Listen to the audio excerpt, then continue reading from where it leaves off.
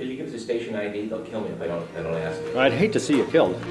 This is Steve Robinson, temporarily back on Earth in Davis on KDVS 90.3.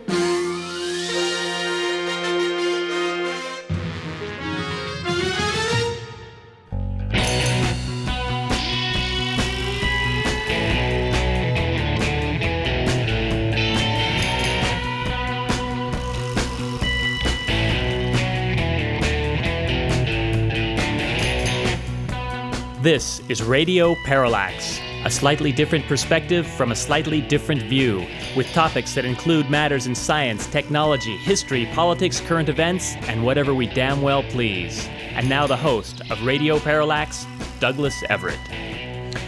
Welcome to the program. We are going to have a lot of fun today. A lot of ground to cover, as we so often do.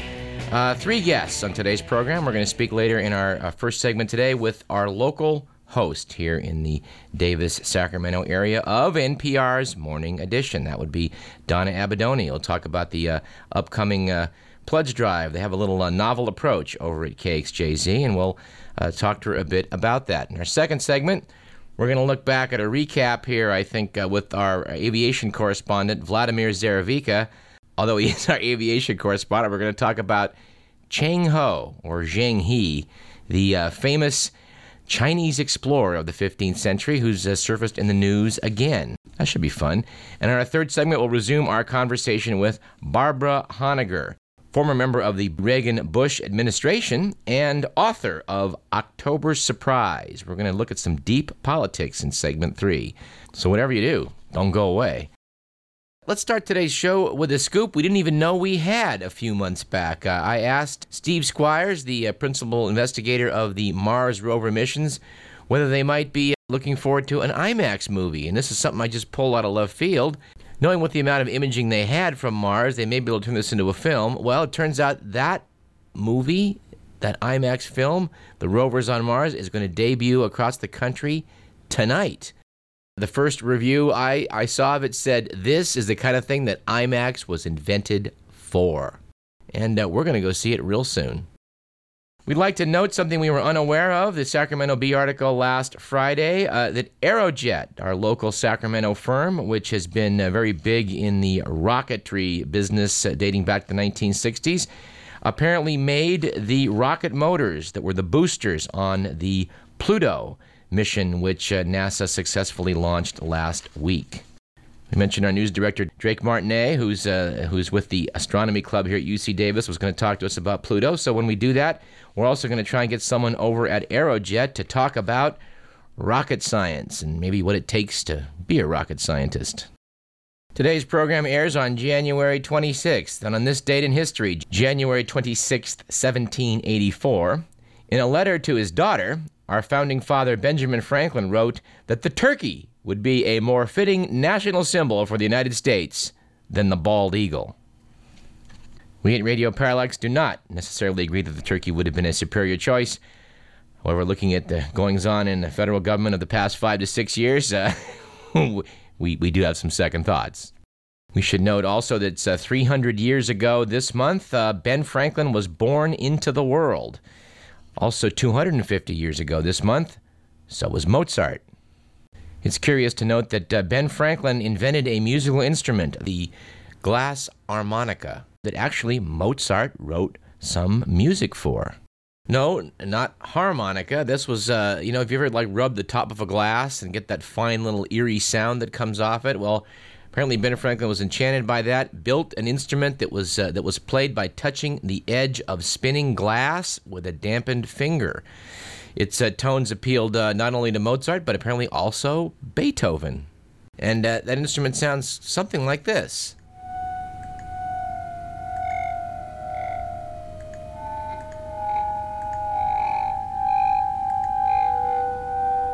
Pretty Hearts of Space kind of stuff for the 1700s, wouldn't you say? Franklin was probably the most famous colonial American in the 18th century, and it was his behind-the-scenes lobbying, of course, that led France to come into the war on the side of the rebels. That was us back in 1776.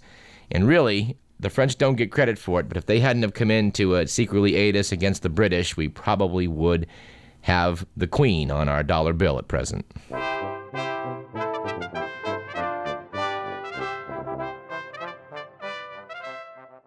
On this date in 1885, Mahdist fighters, which were Islamic fundamentalists in the state of Sudan, killed British General George Chinese Gordon on the palace steps. The next time the British Army went in, they had machine guns with them, and the outcome favored the invaders. On this date in 1934, New York's Apollo Theater opens in Harlem under new management and started a long history as an African-American musical mecca. And our joke of the day is actually a quote, an unintended bit of humor from Elizabeth Dole, Bob Dole's wife, who was then an aide to Ronald Reagan. She was quoted as saying, "The president doesn't have any yes men and yes women around him. When he says no, we all say no."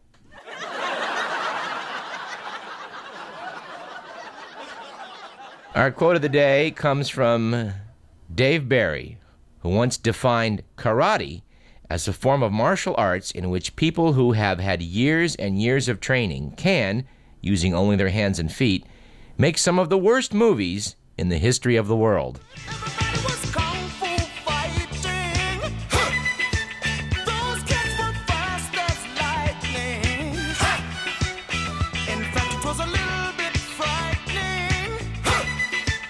But they did it with expert timing. Oh, yeah.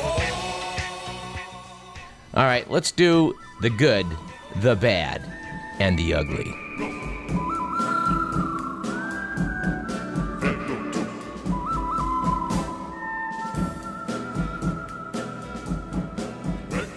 All right, from the Week magazine. Last week was judged a good week for frat boys after a Maryland judge ruled that the practice of mooning, that is, exposing one's buttocks in the direction of an intended viewer, is indeed a constitutionally protected form of free speech. It unfortunately was a bad week for all Egyptians after a leading Islamic scholar in that country issued an edict banning married people from, quote, being completely naked, unquote, or looking at each other's bodies during sex. Aww. All right, and from the ugly file. Apparently last week, a group of Christian ministers snuck into the room where Supreme Court nominee Judge Sam Alito was to have his confirmation hearings and daubed the chairs with holy oil. They also smeared oil in the shape of a cross on the hearing room door. Reverend Patrick Mahoney of the Christian Defense Coalition insisted the ministers weren't taking sides, but said of the nomination, God is interested in what goes on.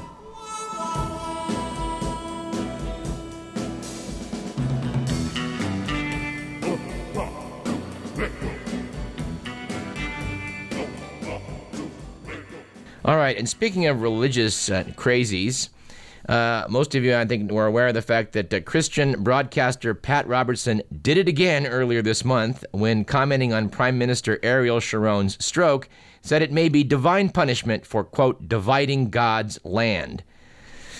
On his 700 Club television program, Robertson said, God considers this land to be his. You read the Bible and he says, this is my land. And for any prime minister of Israel who decides he's going to carve it up and give it away, God says, no, this is mine.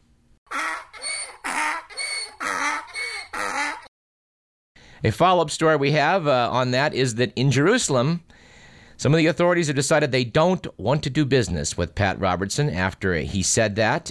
This puts into doubt plans that Robertson's people have had to develop a large Christian tourism center in northern Israel. Avi Hartov, spokesman for Israel's tourism minister, said officials were furious with Robertson's suggestion that the stroke was retribution for Sharon's withdrawal from the Gaza Strip last summer. We can't accept this kind of statement, Hartov said. Hear, hear. And some follow-up on some previous shows. We're standing by our belief on this program that there's something wrong with Dick Cheney that they're not talking about. And we mean his health when we say that.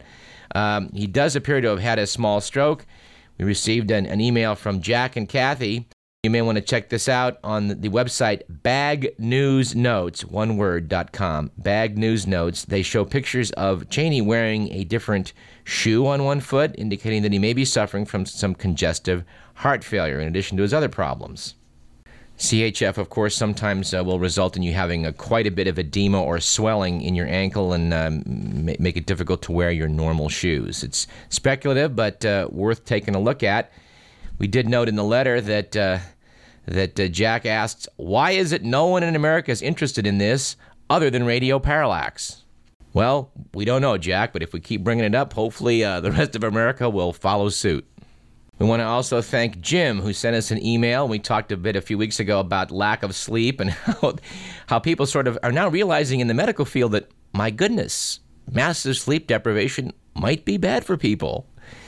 So a study was sent to us here by Jim. This was done at UC Berkeley, actually.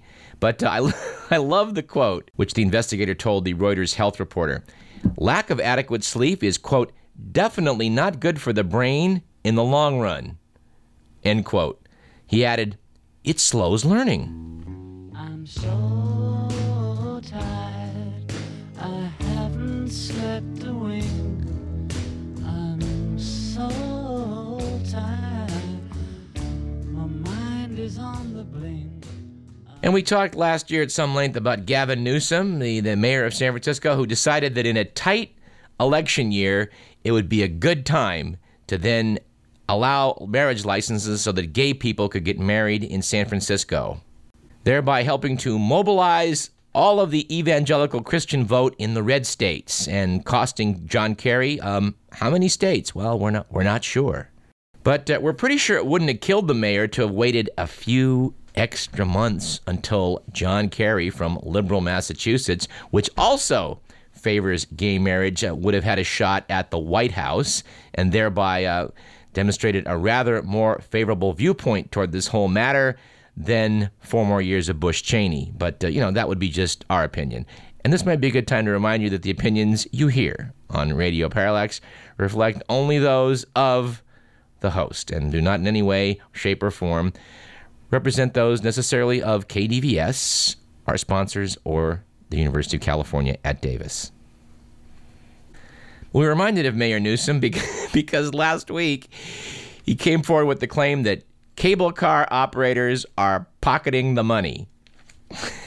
Yes, apparently the suave and debonair mayor disguised himself as he got onto cable cars and did not observe necessarily that the operators were putting the money in the cash till. Now, of course, this has caused an uproar in San Francisco.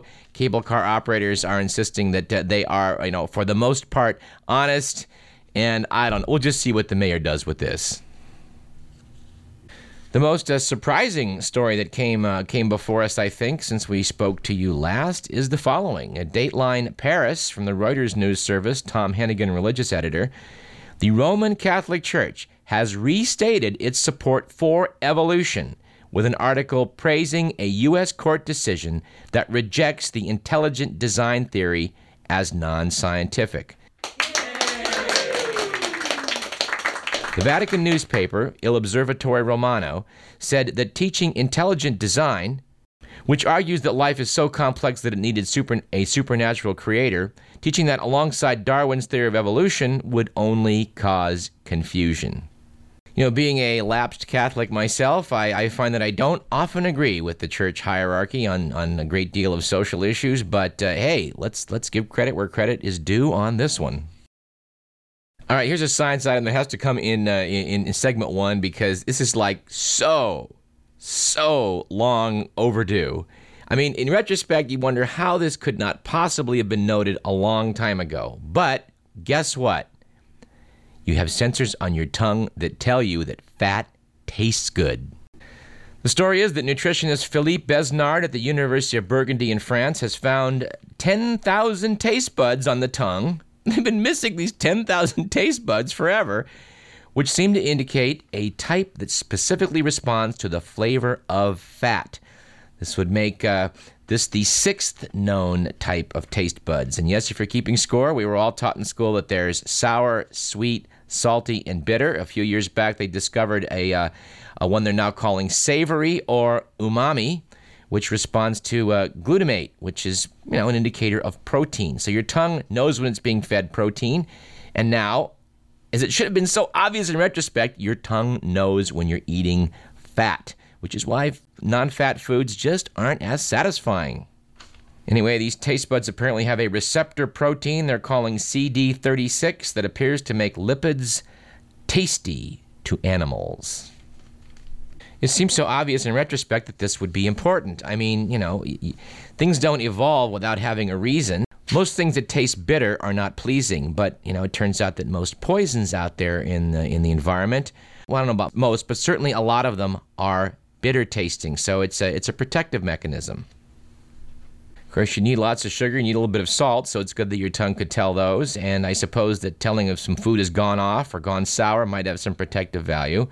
But again, in retrospect, of course your tongue's going to be able to taste fat and taste protein. It's amazing it took so long for us to figure this out.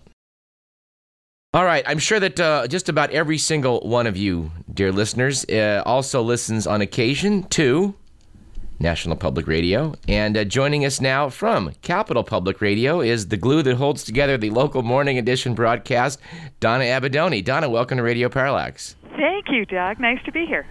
Now, you guys did something revolutionary, apparently, last time you did a fundraiser. Can you tell us a little bit about that? Well, we knew that fundraising had to be cut down somehow, that our audience would appreciate it if we were not on air quite so much with our drives, and they used to last about 7 days. So we cut them down in half, literally cut it down in half in the fall, and we started it with a power hour, and the idea behind a power hour was to do a whole day's worth of fundraising in just 1 hour. So that was revolutionary because we tried it, first of all. That was crazy in and of itself. And there's a lot of organization and structure and behind-the-scenes work to get ready for that. And then it was revolutionary again at the other end of it because it was so hugely successful. Our listeners really came through, and we were very grateful for the reaction we got. So we're going to do it again. I believe after the last pledge drive that you had some spots by Michael Lazar, your president and general manager, expressing surprise and pleasure at the fact that it had worked out. Yeah. Do you think that there's been a lot of surprise from other NPR affiliates around the country that this is something that they may want to look at? From what I hear, there has been that kind of reaction. A couple of stations around the country had already tried it. That was where I heard about the idea in the first place, and then we kind of made it our own. I kind of adapted what I heard about and really made it work for our station. But more and more now are saying, really? That works that well, huh? It's not some kind of gimmick. It really does work, and now they are looking at it. Well, good. I do hope it catches on and that people can, you can have to devote less time to this. I know everyone's got to sort of pitch in at the station. Everybody has to pitch in at the station, and everybody has to pitch in who's listening. And the way we're looking at it now, we'll be happy to keep them short as long as it works. As long as we raise the money, we'll be happy to keep them short. I don't know what we're going to do if it doesn't go that way, but we're not going to worry about that.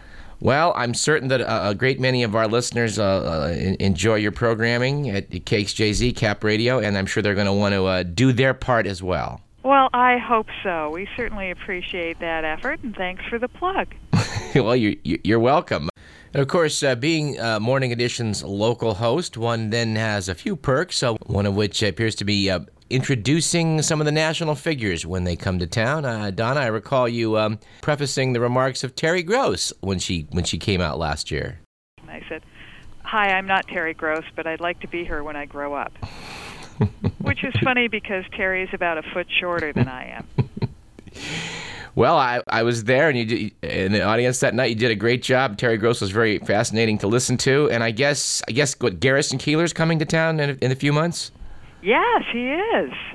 I taught Garrison Keillor how to polka backstage the last time he was in town, so maybe we'll do a little polka. No, I did teach him how to polka, but we don't have any plans to do that during his next visit. I'll be darned. You'd think a good Minnesota boy like himself would already know that, but no. Backstage at the Community Center Theater, we had polka lessons. Well, I'm shocked and amazed to hear it, and hope that when he comes in May, you guys can continue to polka up a storm. Well, you know, public radio is rather incestuous that way. Everybody knows everybody else, and it's all a lot of fun. Indeed it is. Well, we wish you the best of luck starting on Monday, Donna, and hopefully you can come and talk to us again sometime. Thank you very much. All right, that was Donna Abadoni, your local host here on the local affiliate for National Public Radio, who's also directing the upcoming pledge drive next week, which has been in the past able to raise a great deal of funds in a short amount of time. A lesson we may want to try and learn from here for our annual pledge drive coming up in April. And let's go out of the segment here with a little bit that we've been saving for some time for just the right opportunity. We're pretty sure that they would not approve of this over at Cap Radio in terms of a fundraising approach. But let's quote a little bit from an album that David Sedaris did some time back on this topic. David Sedaris is, of course, a comedic voice often heard on Ira Glass's program This American Life. He appeared at the Mondavi Center last year here at UCD and promptly sold out. We hope he comes back. Last year, Ira Glass went to Philadelphia and he interviewed Terry Gross on stage. And they edited the tape down, and then public radio stations across the country sold it for their begathon. They offered it off as a premium. And they asked me if I would write an introduction to the tape, and this was my first draft.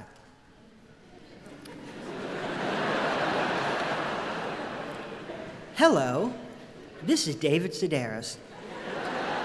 I first listened to National Public Radio in 1977. I was young then, but saw the network for what it was and continues to be, a conspiracy of Jews.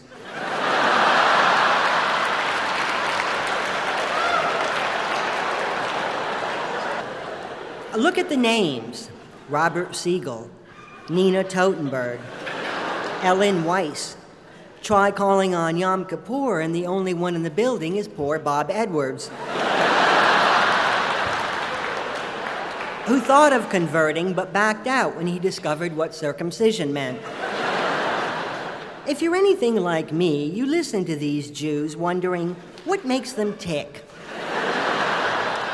How did they come to know so much about our world, and what's up with this whole Yahweh thing?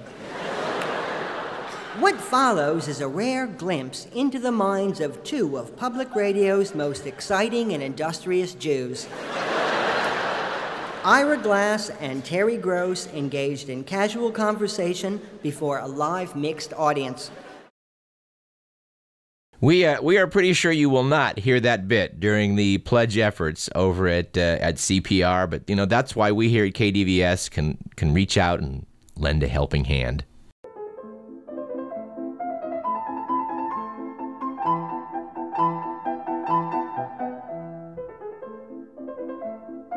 You're listening to KDVS 90.3 FM, Davis, Sacramento. This is Radio Parallax. I'm your host, Douglas Everett, and stay tuned for some more interesting stuff in segments 2 and 3.